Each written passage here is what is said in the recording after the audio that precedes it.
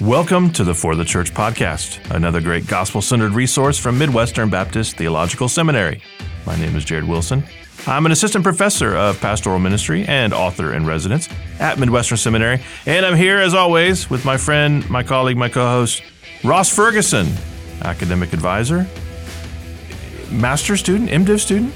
MTS Preaching and Pastoral Ministry and an MDiv. Okay, and resident of the Pastoral Training Center, et cetera, et cetera. Yeah. I was about to say, your superlatives are as long as mine. You have lots of things going on. My wife often says, like, when people ask me what do I do and I start giving the list of things I do, it's like, at some point you can just stop the list and like not add more to it. That's right. It was funny, we were talking about something just recently at the Pastoral Training Center.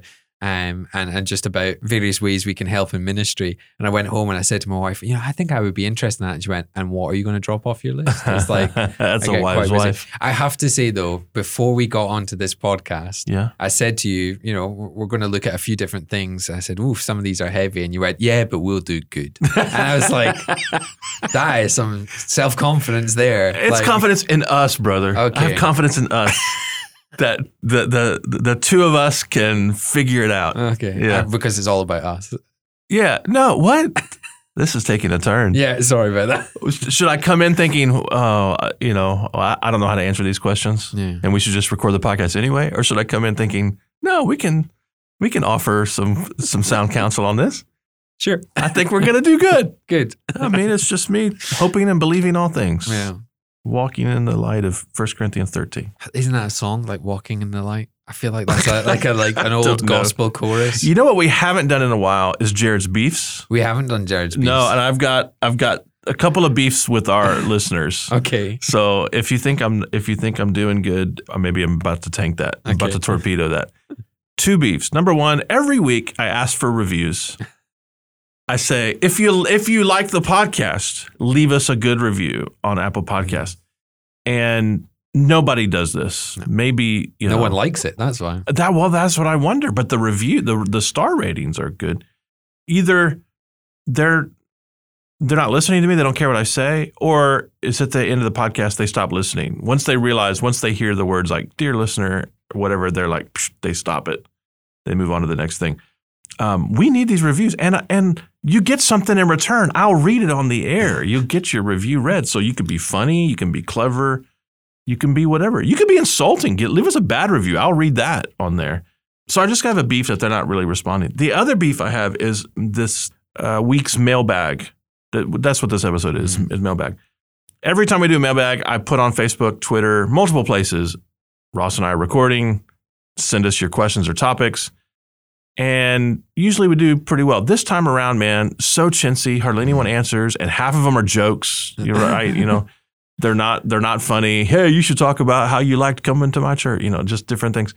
And and then of the half that are legitimate questions, half of those are things that we covered. So I'm like, these people aren't even listening to the podcast. Could you talk about what ministry in Scotland is like?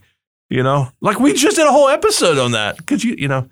So I got a real beef with these folks. So thank you for inviting Jared to your church to preach the word of God. And for all those in the UK, I love you dearly. I'm so glad that you're listening. And I think Jared's just off on one this morning. I guess so. It is a beef. I'll admit that. And it is early. The review thing, though, the 2 things that come to my mind. 1, we kind of mock reviews when they come in, so maybe people don't want to be mocked. And 2, no. I know you're like, give us a bad review, we'll read that out. I'm like, no, don't. Like this is well, I mean, if it's profane podcast or something, but if it's like, I would read a bad review if it's polite. So what you're saying is just somebody leave us a review, but it needs to be polite and okay. Yeah. Negative, positive, somewhere in between. Hey, leave us a review ambivalent. On whether you like Jared's beefs or not, or whether you've been offended by what he just said this morning. I would love to know. I wonder if you're like I just want to know the system's working. Well, your speaking engagements tank after this. It's like, how did you like coming to my church? What? Yeah, maybe so. Well, it is a mailbag. Let's open up. Here are the kind, precious souls who did submit legitimate questions. And there's some pretty deep stuff in here, some substantive questions here. We're going to start off with Bob's question. This is Bob from Twitter. He says, given a congregational decision-making paradigm, which is a long way of saying, given the congregationalism or a congregational church, do you need to communicate with the congregation when or if your secondary and tertiary convictions change, especially when those shifts may cause changes which lead your church away from denominational ties? If so, how? There's a story behind this. Yes. There's something specific behind this. I'll start in just that I find it interesting to qualify. It's like if your secondary and tertiary convictions change. Well, these are really two different categories in theological triage. I would say if your secondary convictions change, this is probably something that you need to communicate to your church. Less urgently, tertiary convictions, but then he qualifies it to say these shifts could cause changes that lead your church away from denominational ties. Which is secondary, not tertiary. Yeah, well, secondary or tertiary, if it would have that ramification, yes, you need to communicate that to your church. Yeah, I'm a yes as well. I might be a little bit further of a yes than you from what you're saying. I'm a big believer in just letting your church know, hey, we're having a conversation as an eldership about this. Sure. It's not, we're not thinking it's a major shift, but we're just re-looking at it.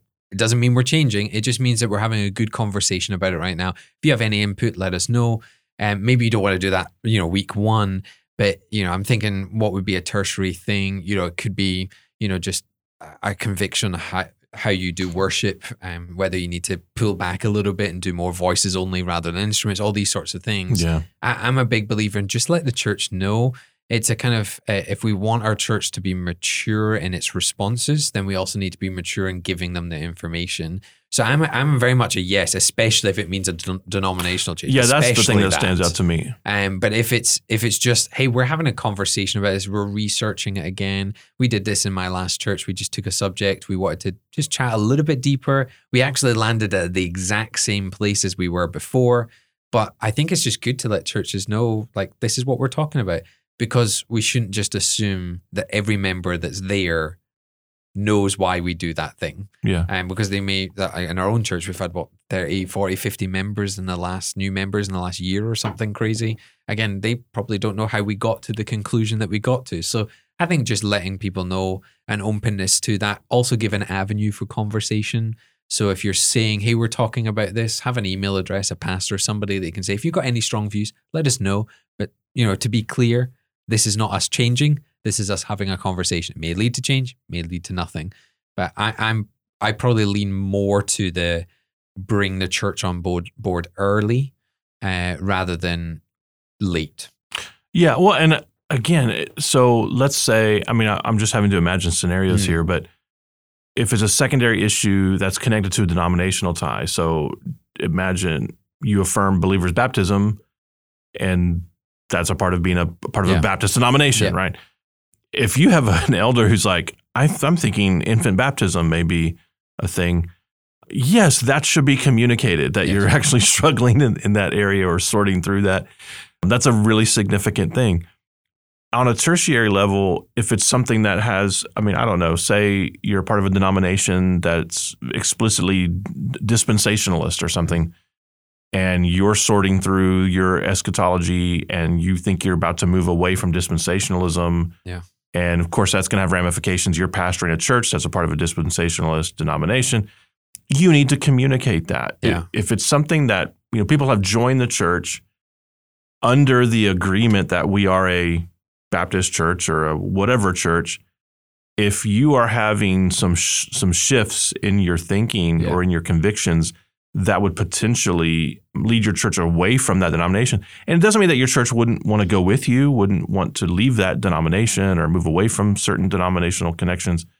But you need to communicate. You need to be transparent in this sorting, so that people can weigh in, but so that they're not ambushed by some decision that's made. And especially, as you said, Bob, this is a congregational church. It's not a top down.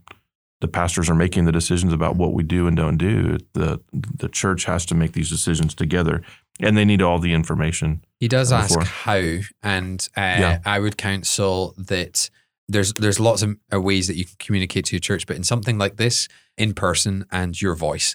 I think it's really important, even just to get the tone. A members meeting or something. You're kind of saying, hey, we're looking into this. We're not saying anything's changing, but we've decided to just take a good study on this. You might see some blog posts or articles or emails come out about it. Just know that this is where it's coming from. We're having that conversation. If you just fling out an email to your church to say, hey, by the way, we're having a conversation about this, those emails can be read very differently and disengages your church. So just at a members meeting, float it early so that people know about it. And then, back it up with details. I think this is one of the mistakes we often make is we say, hey, we're having this conversation. And then 2 years down the road, somebody says, where did we get on that? Yeah, where did it go? If you're going to communicate to your church from the beginning all the way through to the end. All right, here's Daniel on Facebook. Daniel says, what are some good practices when handing off a ministry you've been a part of building from the ground up to a new generation? How do you effectively and lovingly get out of their way while also helping guide them in the next steps of the ministry? It's a great question. I love the heart behind the question. It is a great honestly, question. We just talked about this at our last residency meeting, didn't we? About passing the baton and not waiting too late to start thinking through, how do I raise up and equip and pass on ministry to the next generation? Yeah. Think about buying a house. When you buy a house, you go in and you want to make some changes to the house. Maybe the owners before had put in a new kitchen, a new bathroom, and they can't think of doing it again. They spent all that money on it. It looks good to them. It still functions. A few things are wrong with it, but they put it in. So when you buy that house, you walk in, the first thing you go is, man, this kitchen's kind of old. I'm going to tear it out and put it back in together. And the reality is, it's always going to be a kitchen, but it's going to look different. And the new owners have to come in and do that, and the old owners have to leave because they can't dream of what they had was destroyed. We had that. We sold the house, and immediately the couple painted everything. We're like, hang on, we painted it like 4 months ago. And I think that's church ministry sometimes, is that growth curves, the way they tend to work is that you will build something, but to get to the next section, the next era, the next time, you often have to break some of that down, even knock a wall down or two. And my question for somebody that's built a church is, are you ready, honestly? Like, look inside yourself. No, don't do that. Just sit there and think about, before God, are you ready for someone to take a sledgehammer to something that you've built because they know that God is leading them? If we're honest, we would all struggle with that in terms of just the love of what we've built. So for me, it's a yes, hand it over to the right people that God has led, and yes, get out of the way, because actually, just because they're going to do it differently doesn't necessarily mean it's damaging to what you've done. Yeah, I'm thinking even in terms of, okay, so the impact on the congregation or on the church itself of this change. So you want to minimize as much of the sledgehammer effect as possible. Maybe, you bring them in, you let them change out the fixtures, right? And then as time goes by, I'm thinking you work incrementally. Succession is ideally, and not, you can't always do this, but ideally the succession plan has an incremental aspect to it where if, say I'm a pastor and we've got somebody who's going to succeed me in the pastorate that we're hiring from within, our people aren't used to that person preaching every single week. They're used to my voice every single week. They're not used to this person calling some of the shots, so they're used to me calling all the shots. Well, slowly over time, I'm going to increase the reps that my successor has in preaching. Yeah. So people become accustomed to his voice. It's not as jarring. He's doing it once every 5 weeks or whatever. And then I just slowly increase that. You begin to hand him more authority and responsibility. I know Daniel, I don't know if he's thinking in terms of like worship band. So maybe even thinking on that level, if you're going to change beloved worship leaders or something. You just increase the exposure so that people become accustomed to the person. I also just think if you're going to give someone responsibility, you give them authority with that responsibility. Yeah. So you're not micromanaging. Maybe this comes into the sledgehammer thing. I don't know, but you don't swoop in whenever someone does something different than you would. You give them freedom, maybe even to make some mistakes, because if you're actually handing the ministry to them, you really want to be handling the ministry to them and not sort of like, well, as long as you do things my way, or as long as you're not going to. And I think I would get to you on that until you get to the kind of 50-50 point. So maybe you've given them 20% of the ministry, 30% of the ministry. When you get to 50-50, it is confusing for the church, as in who's leading this, who's not. I can't step up fully because I know that's not my role yet. I feel like there's still always going to be that moment where you're just like, I'm out. You're the guy. But what if you're communicating to them? Yeah, I mean, I'm thinking of a very particular situation in my mind of just a church, and they're doing the kind of slower approach in terms of that change. And I think it's good in the sense of it gets used to it. There's not massive shifts in ministry, but there's still going to be that moment where you're kind of like, I actually need to step back and you need to do this. And to be honest, I know that the second you take full charge, things are going to change. Yeah, it's going to change. And I think, I guess I personally lean more towards, hey, if you've got a guy and he's ready for it, step out. Be an advisor, but just step out. Let him run it. And I think you would lean a little bit more to the kind of slower approach. Yeah, I mean, I just think that way about change in general. Yeah. I just think moving more slowly helps the congregation absorb the change better, acclimates them to the change better. You're still, anytime, I mean, we've been talking through this, our church is searching for a new lead pastor, and we've just have to kind of remind ourselves, like, it doesn't matter who's in that role. No. In every church, the dynamic, I mean, it's different church to church, but people leave because there's an expectation of who this person's going to be or what that's going to be like, and they're disappointed that, and it doesn't matter. I mean, it could be anybody. And so people leave when a new guy comes in, but people come when a new guy comes in. I mean, it just always happens. And so I just think the change, if you can try to minimize it as much as possible, knowing that you can't avoid it entirely, if you could minimize it by trying to bring the church along. I mean, I do see that. I guess I lean a little bit more to, I think that slow change is also frustrating. As much as the quick change, I think the slow change can be frustrating of just... Well, it can be frustrating for the person coming in, for sure. Like, I'm ready to go. I'm ready to go, let me go. So I think the counsel for Daniel is, I think if your tendency is to go fast, slow it down. If your tendency is to go slow, maybe speed it up a little bit. Okay. But I think generally speaking... You want to be lovingly, slowly stepping back at the minimum and advising as you go. But in the full knowledge, the individual might change your ministry completely. Yeah. And you kind of need to be okay with that. Yeah, the advising as you go part that you just said, I think is really important. I mean, he's asking, how do you get out of their way while also helping guide them? I mean, I think in a way this sort of answers the question. Like, you're not answering the questions for them. Mm-hmm. You're not making decisions for them. You're letting them figure it out while remaining a consultant. Like, hey, I'm available if you need help or just encouragement, or you want to talk through process through a conversation. I'm a resource for you. Yeah. And if you want me to weigh in, I'm here, and I'm always happy to help. To be an encouragement to them and a cheerleader for them, I think is good. But to let them, again, if you're giving them responsibility, give them the authority that comes with that. Don't second guess them, undermine them, or micromanage them. I think that's a great piece of advice. I'm a resource to you. I'm not going to micromanage you. I'm not your boss. I'm not your colleague. I'm your resource. Off you go, and I'm here to help. Yeah. Here's Phil on Twitter. This question seems pretty easy to me. I don't know if I'm just missing something, but Phil says, how do pastors and ministry leaders balance the need to get away to pray or study with shepherding? For instance, can I toggle Do Not Disturb on my iPhone? Or is accessibility part of the work? The same goes for open or closed office doors. Phil's asking, do I need to be available 24/7? No. I mean, that's Jesus's. Only Jesus's phone should be on. So the reality is, the life we live now, people can communicate with you in so many different ways. Yeah. When I would take breaks, I would say to my church, and I'm being fundamentally, foundationally, convictionally serious, unless someone has died or is close to death, do not contact me. And invariably people would send emails and they would say things like, get to this when you come back. And what I learned was, actually, I can't just say to them, do not contact me. I need to not look at this stuff. So we would go away and I would switch everything off for holidays. I would have a kind of more prayer study day myself on Tuesdays. That's my norm. And again, I would close the door in my office. I would try to avoid responding to emails. And if anybody was a bit kind of uppity and frustrated, I would just simply say, emails, texts, and phone calls don't always need an immediate response. Yeah.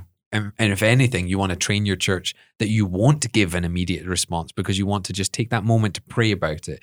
And if your church is aware that you're going to take that moment to pray about something or to figure something out, they won't rush to an immediate response.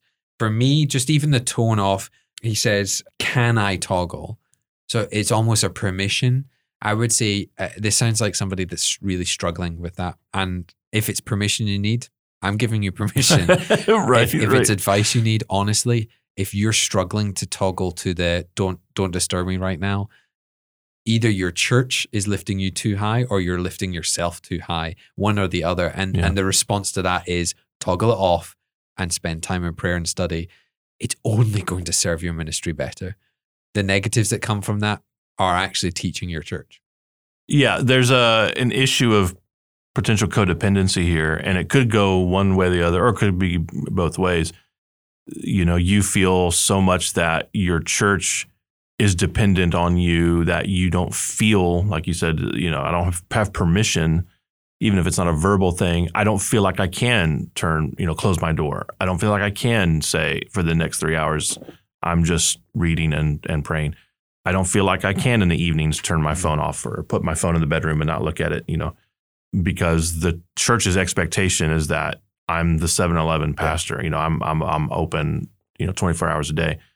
Well, that's an issue of them seeing the pastor as some kind of functional Messiah in some way. Like, Jesus is available to you 24/7. Your pastor is a finite person with finite resources. He needs to rest. He has a family. He's got the same capacity that anybody else does. Plus, he's carrying the responsibility of the church. So there's an added burden there. But it could be the other way as well. Maybe the church really isn't doing that. No. Maybe there's isolated members, but the pastor loves being needed or the feeling of being needed. And he himself has a kind of codependency issue of like, I love the rush of being the one who gets the emergency call and the one who's being available. I feel like I want to be a functional Messiah for my people, and I'll die the martyr's death, in doing this. Either way, there really needs to be some straight talk, gentle but straight talk. If it's to yourself, less gentle, but straight talk nonetheless. Either way, to say this is just not healthy. Don't be super restrictive. So it's like if any church member sees me on Monday, I'm going to run a mile, or I'm going to do like 3 hours on Thursday night of study time. And if a church member comes around, I'm going to ignore it. Like, that's not what we're saying. We're saying, it's healthy to say, and I used to do this in my last church. I would have what I call thinking time, not just praying time, but thinking time, where I would switch the phone off, switch the computer off, just sit at my desk, have a blank pad of paper, and just say, okay, God, what do you want to say to me right now? Like, what am I doing wrong? What am I doing right? Where do you want us to go? And often those were just moments of clarity. And it's not that I shut the church out. It's that I just said, right now, that is not the most important thing. I know that God needs me to spend time, not needs me, but I need to spend time with him. So I would just really encourage you, if you're struggling with this, the whole day idea or the whole vacation idea, just take a couple of hours in your week. Start there. Thursday nights, I'm going to take a couple hours for prayer and study. No one can contact me. Start there and see how that helps. Yeah, I mean, to be at your best with people when you are on these phone calls or in these meetings, you need to have time when you're not on phone calls or in meetings to be able to sort of store up. I know that's true for me, and I'm sure that's true for lots of guys as well. Okay, Ben on Facebook says, I'm not sure if you've mentioned this on the podcast before. Thank you, Ben, for at least acknowledging that sometimes people ask questions that we have well rehearsed, but this question I don't think we've answered before. Maybe vaguely about. In contrast to the episode on being a Christian in the workplace, a recent episode, we talked about being a Christian in a secular environment. How do you be a Christian in seminary? Which I thought maybe meant a particular thing, but this is sort of what Ben means. He says, how do you meet and evangelize non-believers when your living space, school, and work are all on a seminary campus? And really, this question is not dissimilar to just ministry in general. Yeah. How do you be a Christian as a pastor? Yeah. if what you mean is you're interacting with believers 99% of the time, how do you be a Christian in the world when you're in a Christian environment all the time? Yeah, I think it's also leading into our evangelism podcast we did as well. Yeah. Really what Ben, I know Ben, so I'm glad that he's asked a question. Really what Ben's asking is, how do I get out the Christian bubble? That bubble of I live, eat, pray, sleep, study, work in a Christian environment. So how do I get out of that? And here would be my simple response. You need to get out of it. You need to actually get off campus. And whether you're single, married, family, you need to be active in the life off campus as well. I think two things I would say is, one, being gospel-centered and being focused on the gospel doesn't mean that has to be always for non-Christians. There is plenty of people on this campus that are struggling with doubts and really needing someone to come alongside them. That's a good point. So I think one aspect, Ben, is to be looking at the people around you. How can you encourage them, lead them to the gospel, speak the gospel into their lives?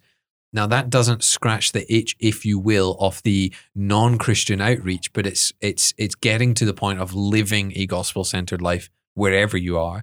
In terms of getting to the evangelism side, I think a long time ago we did a podcast about, I think it was a mailbag, struggling with sin or something like that. And we said, don't spend your time in your apartment in the dark hours of night. Get out and go to things. Yeah. Now, really easy to do that on campus, to go to events, but maybe ask a friend, hey, do you want to go for a walk? Do you want to go to a meal?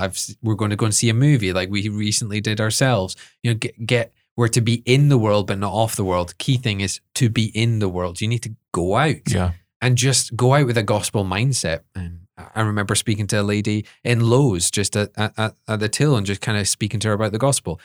Do you have Freddy's? I think a little bit easier for families because you're going to go out anyway as a family. But I think as a single or a young guy on campus, I think you need to think about ways of how to get out. Even in terms of routine, going to the same grocery store once a week, all that sort of thing. And just trying to actively leave the Christian bubble, with the beauty of knowing you get to come back to the Christian bubble. So you have like a safety net to come back to. So if anything, that should lead you to be even more bold, because if it goes really badly, you can come back and there's hundreds of brothers and sisters here to encourage you. Well, on that note, so a couple of things. I think the intentionality, right? You have to make this a point. It's not just going to accidentally happen. You can share the gospel along the way, but I think one thing you could do is to say, one day a week, I'm going to do my study at Starbucks or, whatever, coffee shop or something. And I'm going to be a regular there. Yeah. So if I'm not there multiple times a week, I'm there the same time every week doing my study. And being intentionally open there, one of the downsides of the third place culture, I think right now, is that it's people who all go to this third place and we're alone together. We put on the headphones and so we're not really open to what's going on conversationally or whatever. Yeah. We're kind of isolated even in public, but maybe being open. Mm-hmm. I also think, I think there's an inspiration to not going alone. Mm-hmm. I mean, there's a reason Jesus sent his disciples out by twos. And is there a safety net, so to speak, in taking a brother with you? Yeah. And both of you being open to being able to share the gospel, have conversations, but being a regular somewhere and just being intentional. Like, this isn't going to happen, passively. Yeah. You have to say, if I want to reach people for Jesus and I want that to be a major feature of my life, you've got to be where people need Jesus. And you have to be not sort of cloistered in that environment. It doesn't mean, your very first meeting, you're going to be able to, share the plan of salvation with somebody. But over time, as familiarity opens up more conversational doors, relational doors. And I think especially if you're able to take somebody with you, this can be a part of the routine that's conducive to these things. And also just engage with others with what you're doing. So I went to Starbucks recently. I was actually writing a paper for you for our pastoral training center. Excellent. And it was about the way of the dragon, the way of the lamb. And I just said to someone, I was at Starbucks, and I just said, as I was waiting for my hot chocolate, because I don't drink coffee. So I just asked them, hey, I'm writing a paper about kind of domineering leadership styles. What would you deem as a domineering leader? Like if you were to name a name in society now, and why do you think they're domineering? And then they answered it, and the guy just went, oh, so what's the paper for? And I was like, well, it's actually for kind of pastoral training for being a church minister. And you could see their faces kind of going, but that's kind of what I'm talking about, Ben, is if you've got a paper, if you're writing on something, go to Starbucks, go somewhere, order something and say, hey, just a quick note here. I'm writing a paper for college. Can I just ask you a quick question? Because I'm kind of working through this. Yeah. What do you think about this? Maybe you're doing apologetics. What do you think the meaning of life is? No, it's a heavy question, but what do you think? I think just bringing your Christian bubble life, so to speak, into the world is actually a lot easier than you think it is. Just have to have that 3 seconds of boldness to do it. That's good. Okay, here comes maybe the heaviest question. I thought this was the most complex question, but we'll see. This comes from a pastor via direct message. He's asking us, can you share your experiences with handling guys who struggle with online pornography, particularly how you've encouraged or not encouraged them to talk to their wives about it? He says, for example, in the last few years, I've had a few guys in our church soberly admit their porn addiction to their wives. By God's grace, it's generally gone well for these couples. However, while I applaud their desire to walk in the light with their wives, what have been some circumstances that have led you to not encourage a guy to talk to his wife about this struggle? And a problem for some of these guys seems to be that it opens the door for a wife to be constantly wondering if he's looking at porn, even when the guy has good accountability. This often seems like a recipe for creating a culture of fear and insecurity for the wife, especially if the guy continues to periodically fall into temptation. So I had to sort of cliff notes the question. It's, do you always counsel a husband who's struggling with pornography to tell his wife? If not, when do you not? If so, when do you do, et cetera? It's not as a simple yes or no answer, to be honest, that I find. So I think initially, so I think we have to separate two things here. A problem with an addiction. Yeah, the word addiction is pretty specific. And I've looked once. And I'm not saying that you hide things from your wife. I'm saying, like, what are we talking about here? And this question very much, as you're saying, is this is a sustained sinful issue in an individual's life. I think in the first instance, I want to say yes. And I have actually counseled guys to be open with their wives. And just to be clear on this, I've also counseled wives to be open with their husbands. I've had two situations that come to my mind where actually the wife was the one that was struggling with it. So just to be clear, this is a both side issue. And I have counseled them to talk to their spouses about it. And the answer is also no, in the sense of your wife or your husband does not need to know every single time a thought comes into your mind, every single time that the temptation was there, every single time that, you opened your phone, you saw an image and quickly switched it off, that they don't need to know every single time. So I think there is, I like think about it in every type of sin. I admit at a time in my life, I struggled a lot with speeding in my car. Do I then go home and tell my wife every single time I've gone over the speed limit? No. But do I say I'm still feeling like it's still a battle? Yes. So I think it's not quite a straight yes or no answer. I think there are times where it might be better to go to an accountability partner to say, man, that thought came into my head and I had to battle hard to not do it. To go back to your wife every single time for that one, I think is a burden that may not need to be carried by her at every thought. I don't know. I definitely struggle with the second half of this answer. The first half, I think, is the yes. What I struggle with is how to counsel people ongoing with this issue. Yeah, on one level, it's the question of, like, do you confess every single sin to your wife? I don't confess every single sin to anyone except Jesus. Yes. And I'm sure I missed plenty of sins in confessing to him as well. So this isn't about, like, your wife is going to be the priest confessor for you. So you have to take every thought captive to the obedience of your wife. Yeah. And so on one level, I want to allow for the possibility of an isolated instance. Mm-hmm. I can imagine if a guy came to me and said, I looked at porn last night, I would ask him a series of questions. Yeah. When was the last time you did this? How often do you do this? If he said, I haven't looked at porn in 5 years and I did last night, I'm going to keep tabs on him. Yeah. I may not. I'm not saying that I wouldn't tell him that he needs to confess that to his wife. But if it's an isolated incident, I might not say, you need to go tell your wife. Yeah. But the context that this pastor is saying, he uses the word addiction. He talks about periodically falling into temptation. The concern is a guy who struggles in this area and the impact of that upon a guy's wife, her emotional well-being, her sense of security, those sorts of things. I think even knowing that, if a guy is struggling in this area, his wife needs to know this struggle, because it's not quite the same as I struggle with going over the speed limit. This is an area of marital fidelity and sexual purity that directly connects to the marriage. So a couple of things. I don't think it's a matter of you need to go tell your wife and we're just going to let her figure out how she's going to handle this. Yeah, if I'm counseling you, I want to make sure, and I know your wife is struggling with this, like she's really battling insecurity out of this. She's really battling, inferiority complex. She's really battling trust, all those sorts of things. There needs to be counseling for her. Someone needs to come alongside her, disciple her well, counsel her well. She needs to have support in this area at the same time.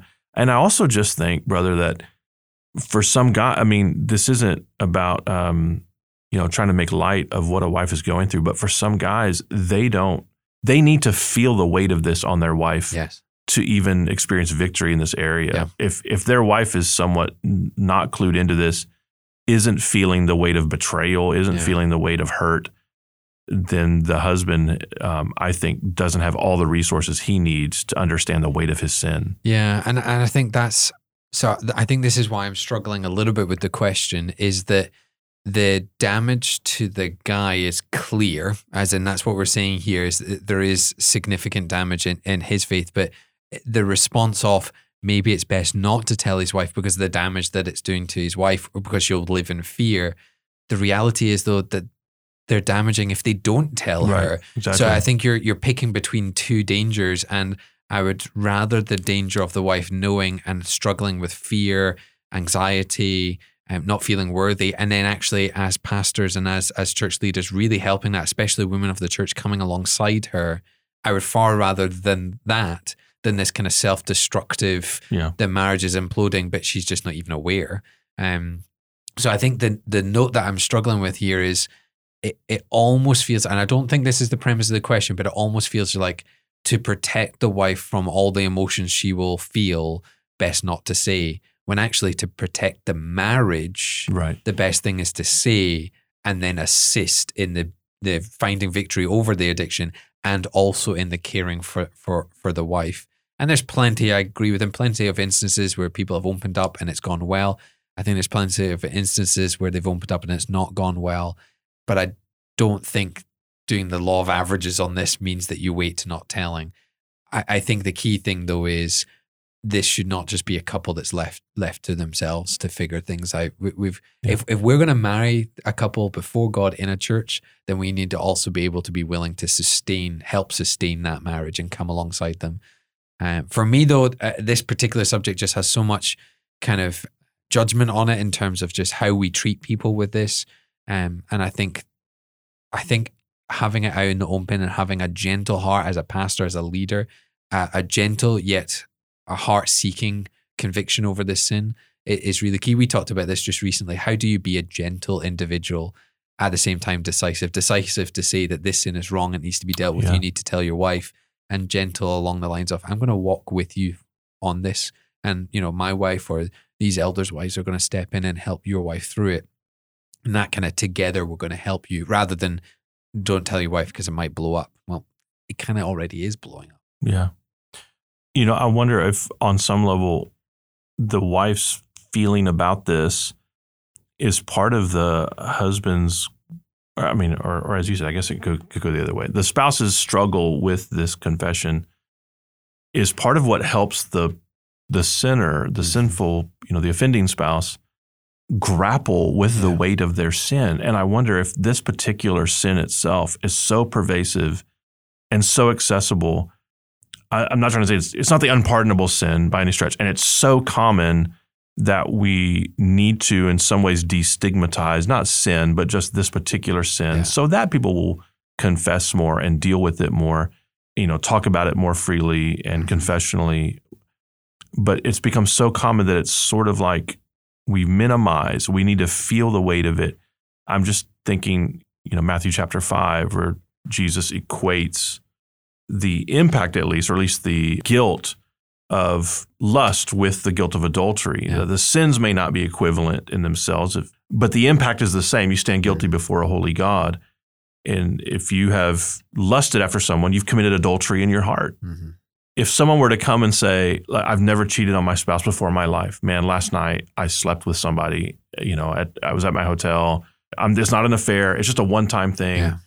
Would we say, well, if it's just a one-time thing, you don't need to tell? No, of course we would say, man, your spouse needs to know about this. Yeah. This is something you need to confess to them. You've been unfaithful to them.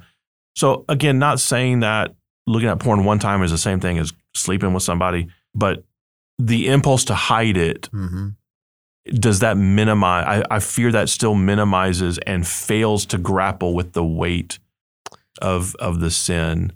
So again, I wouldn't say that every single thing needs to be confessed if it's an isolated thing. But I also just want to hesitate and say hiding an unfaithfulness like this, I have more questions about that and maybe more concerns about that. It really needs to be, we don't need to treat this sin as if it's, this is just a guy's sin and, the wife doesn't necessarily need to know about all that. Yeah, I think I agree with that. And I think just the only other thing I would add is because of the potential of a marriage to completely implode with this, it needs to be handled from a leadership or church leadership perspective with great gentleness. And our aim is not just that he stops sinning in this way or that their marriage can be good. Our aim is to gently, lovingly, mercifully walk them back towards Christ and to see a life on fire for Christ. Really, truly, that's where their attention and focus is. And I think we have historically as a church-wide on this subject can often just go way over the top. And I'm not saying don't hold the weight of the sin. Yeah. I'm saying, remember, you're just as broken as that guy. And kind of saying, let's take you to Christ because he is faithful and just to forgive our sins. And I think, just caution on gentleness as you go through this. Be open, confess, caution on gentleness. Yeah, I wonder too if we should just pause for a moment. And because this is so common, undoubtedly there are people listening who this is their struggle. Yes. Or there's a spouse listening that this is their spouse's struggle, and they're dealing with insecurity and fear and feelings of inferiority, or in some way like I can't compare to what he's looking at on the screen. Just a second of encouragement for you if this is your spouse's ongoing struggle and you are dealing with these things in your life. I want you to know, first of all, that the Lord is near to you in this situation. He feels the hurt. He feels the violation. He has not just felt that, but he has carried that to the cross. Not just the sin that your spouse is committing, but also your sense of shame in and of yourself or your sense of inadequacy. He will help you carry that. Also just want to say as well that this is not your fault. Whatever sexual dysfunction there may be in your marriage is the result of two broken people in this relationship. Most men I know who struggle in this area, it's not because their wife is sexually unavailable or unattractive, even, to their spouse. This is not your fault. It's not the result of your inadequacy. This is your husband's sin. This is your spouse's sin. And so I think the Holy Spirit, which has not given us a spirit of fear, can be near to you.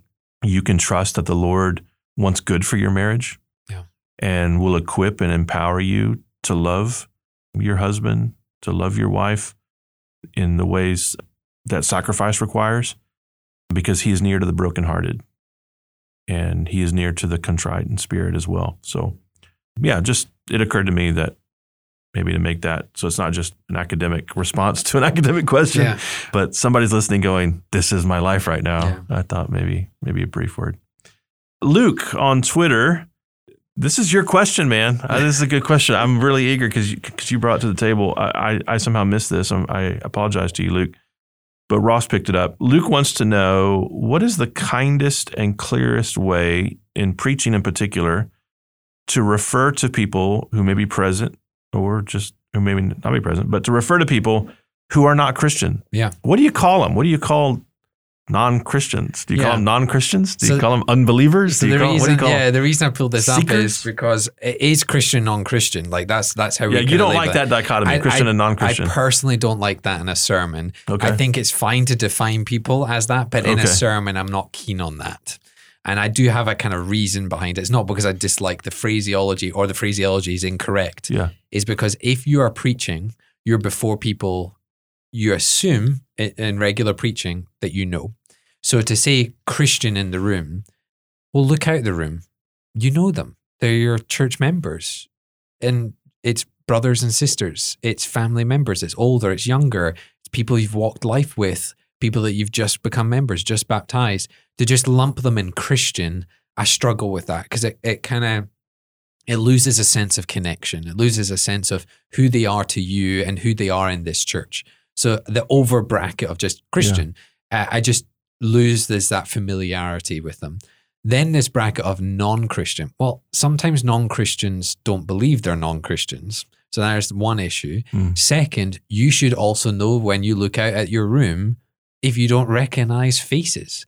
So I'm a believer in more things like going along the lines. If you're part of the family in this church and you love and know Jesus, it's a bit more familial. And actually, as I look out today, I'm seeing some unfamiliar faces. I don't know if you've come to Christ yet, if you know him and love him yet, and whether you're a believer or you're not. And this is something I want you to know. It pulls people in to the sermon, and to just, I personally believe it's a bit of a cop-out to just go Christian, non-Christian. And I hear it loads, and I would counsel to real people are before you. Don't just stick them in two brackets. Okay.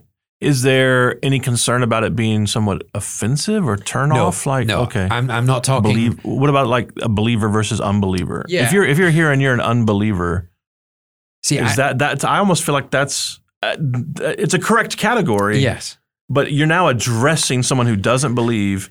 You want to use language not that is dishonest, but is that an unnecessary stiff arm? You're an unbeliever. Yeah, no, and like, hear me. I'm not saying that any of these phrases shouldn't be used. I'm just saying that actually, if you are regularly preaching and you are in that church building, you don't need to go to overarching kind of brackets. You can bring a much more personal, and if I would argue, tangible reality. If you're in this room, and I don't recognize some faces. I don't know if you know Jesus personally. I don't know if you've come to a point where you truly believe in him as your savior. I don't know if you will even refer to yourself as a non-Christian or a Christian.